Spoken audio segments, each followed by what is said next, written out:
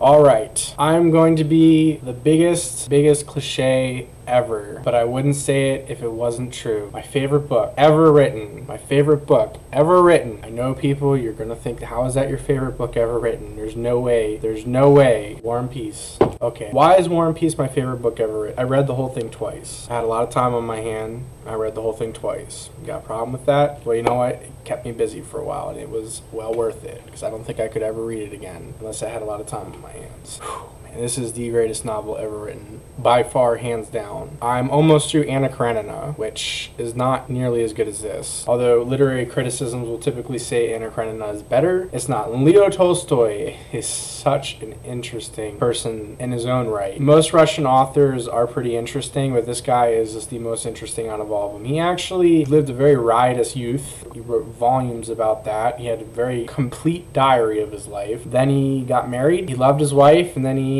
got discouraged with her. And it's typical of these type of things. You know, he's Russian, and Russian women are pretty headstrong. He had lots of kids.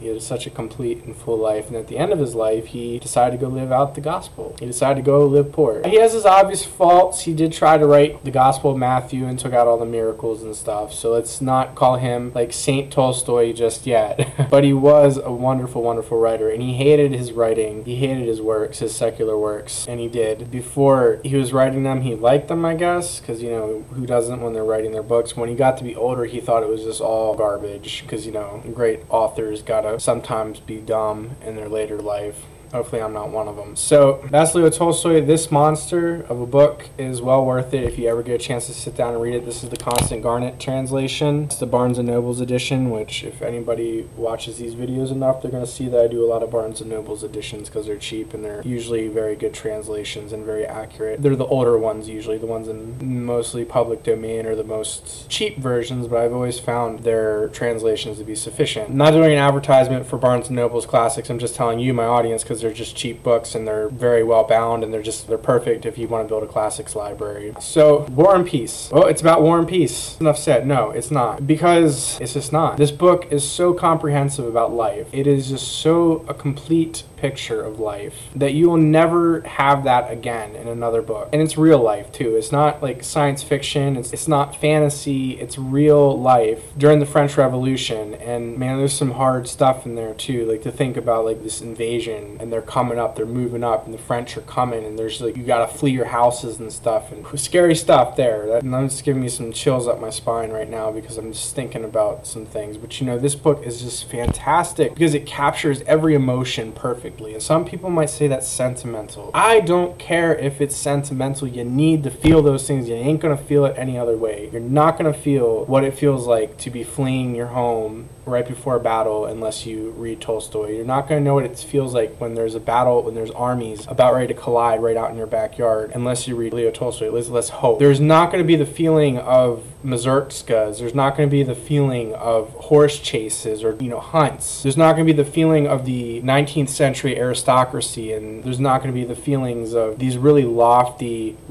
people, because it is the upper classes. And it's just, you're not going to feel it any other way. You're not going to know about it. And just the way these characters are portrayed, they are so real. They are so real, and they're crystal clear, precise descriptions. And people are going to read this, I know they're going to say there's too much describing of the characters' thought processes. It's like, no, that's why you read the book. But people who are watching this right now, if you're getting mad at an author for writing details, then you just put down the book and stop reading, because it's the reason why we read. I don't care what anybody says. They're not there to take us on an adventure. Sometimes they are. Like, let's put it this way. You can read the occasional Clive Cussler or James Patterson novel or Stephen King novel and not be severely damaged by it. But when you're really reading for its real purpose, which is communicating an idea, especially handing that idea down from the ages, we need to read these books. And this book will show you with crystal clear accuracy how people thought, how people acted, how people lived. It is a history lesson on Russia at the time of the Tsars, especially during the time of the French Revolution, which Tolstoy just meticulously over every detail. I think there's only one anachronism in the whole entire book. Just one. And that's it. Everything else is perfectly done, if I remember correctly. I'm pretty sure that's right. And it's so amazing how he just catalogs catalog this. Every battle, every single movement, every single step, everything is so accurately portrayed. And the feelings, and you see Napoleon Bonaparte's even a character, so is the Russian general Kutuzov. And you get to see how these two interacting and their battle plans and their strategies, and why Napoleon probably lost and why Kutuzov probably won. You can sit here and go on and on about it. You can't describe it. I mean, I would love to open this up and just find a passage for you to read. I would do that, but for the sake of time, I'm not going to. It's really not productive, because you're just going to sit there and I'm going to lose your interest. Because if I'm just reading it, it ain't going to be reading it. Because you need to read this to understand, like, this is how people think. Even today, they still think like this. This is real psychology. This is like a real lesson on how people think. And if you really want to get into somebody's head and know the real thought processes behind real flesh human beings, Tolstoy was a master at just creating people's thoughts out of nothing. Like, he knew people's thoughts, mostly because he thought them too. Let's be honest. Great thinkers, great psychological writers have those same thoughts. That's why we know that their characters do too. Because you yourself have these thoughts. And then there's some thoughts you see, like, I don't have these thoughts. But you know, you understand these people because they are just as real. And this is really why you read it, is to know how people think and how they act. And it's just, hey, I can go on and on about this book, because it's really about getting inside of other people and hearing and knowing the history and know the significance of the events, which was the equivalent of the 1800s World War II. No, this was a big deal. 500,000 French invaded Russia and they lost. And the traditional story goes that the Moscovites burnt down Moscow in order to flee the French. But Tolstoy has this play on it, which is kind of the whole idea of the novel, is that it was the chance events of the fires, so numerous amounts of them, that burnt down the houses and burnt down the city. Isn't that really neat? How Tolstoy's whole discourse is on causation. From the very beginning to the very end, it is a causation of the French Revolution and the events that led to Russia's invasion.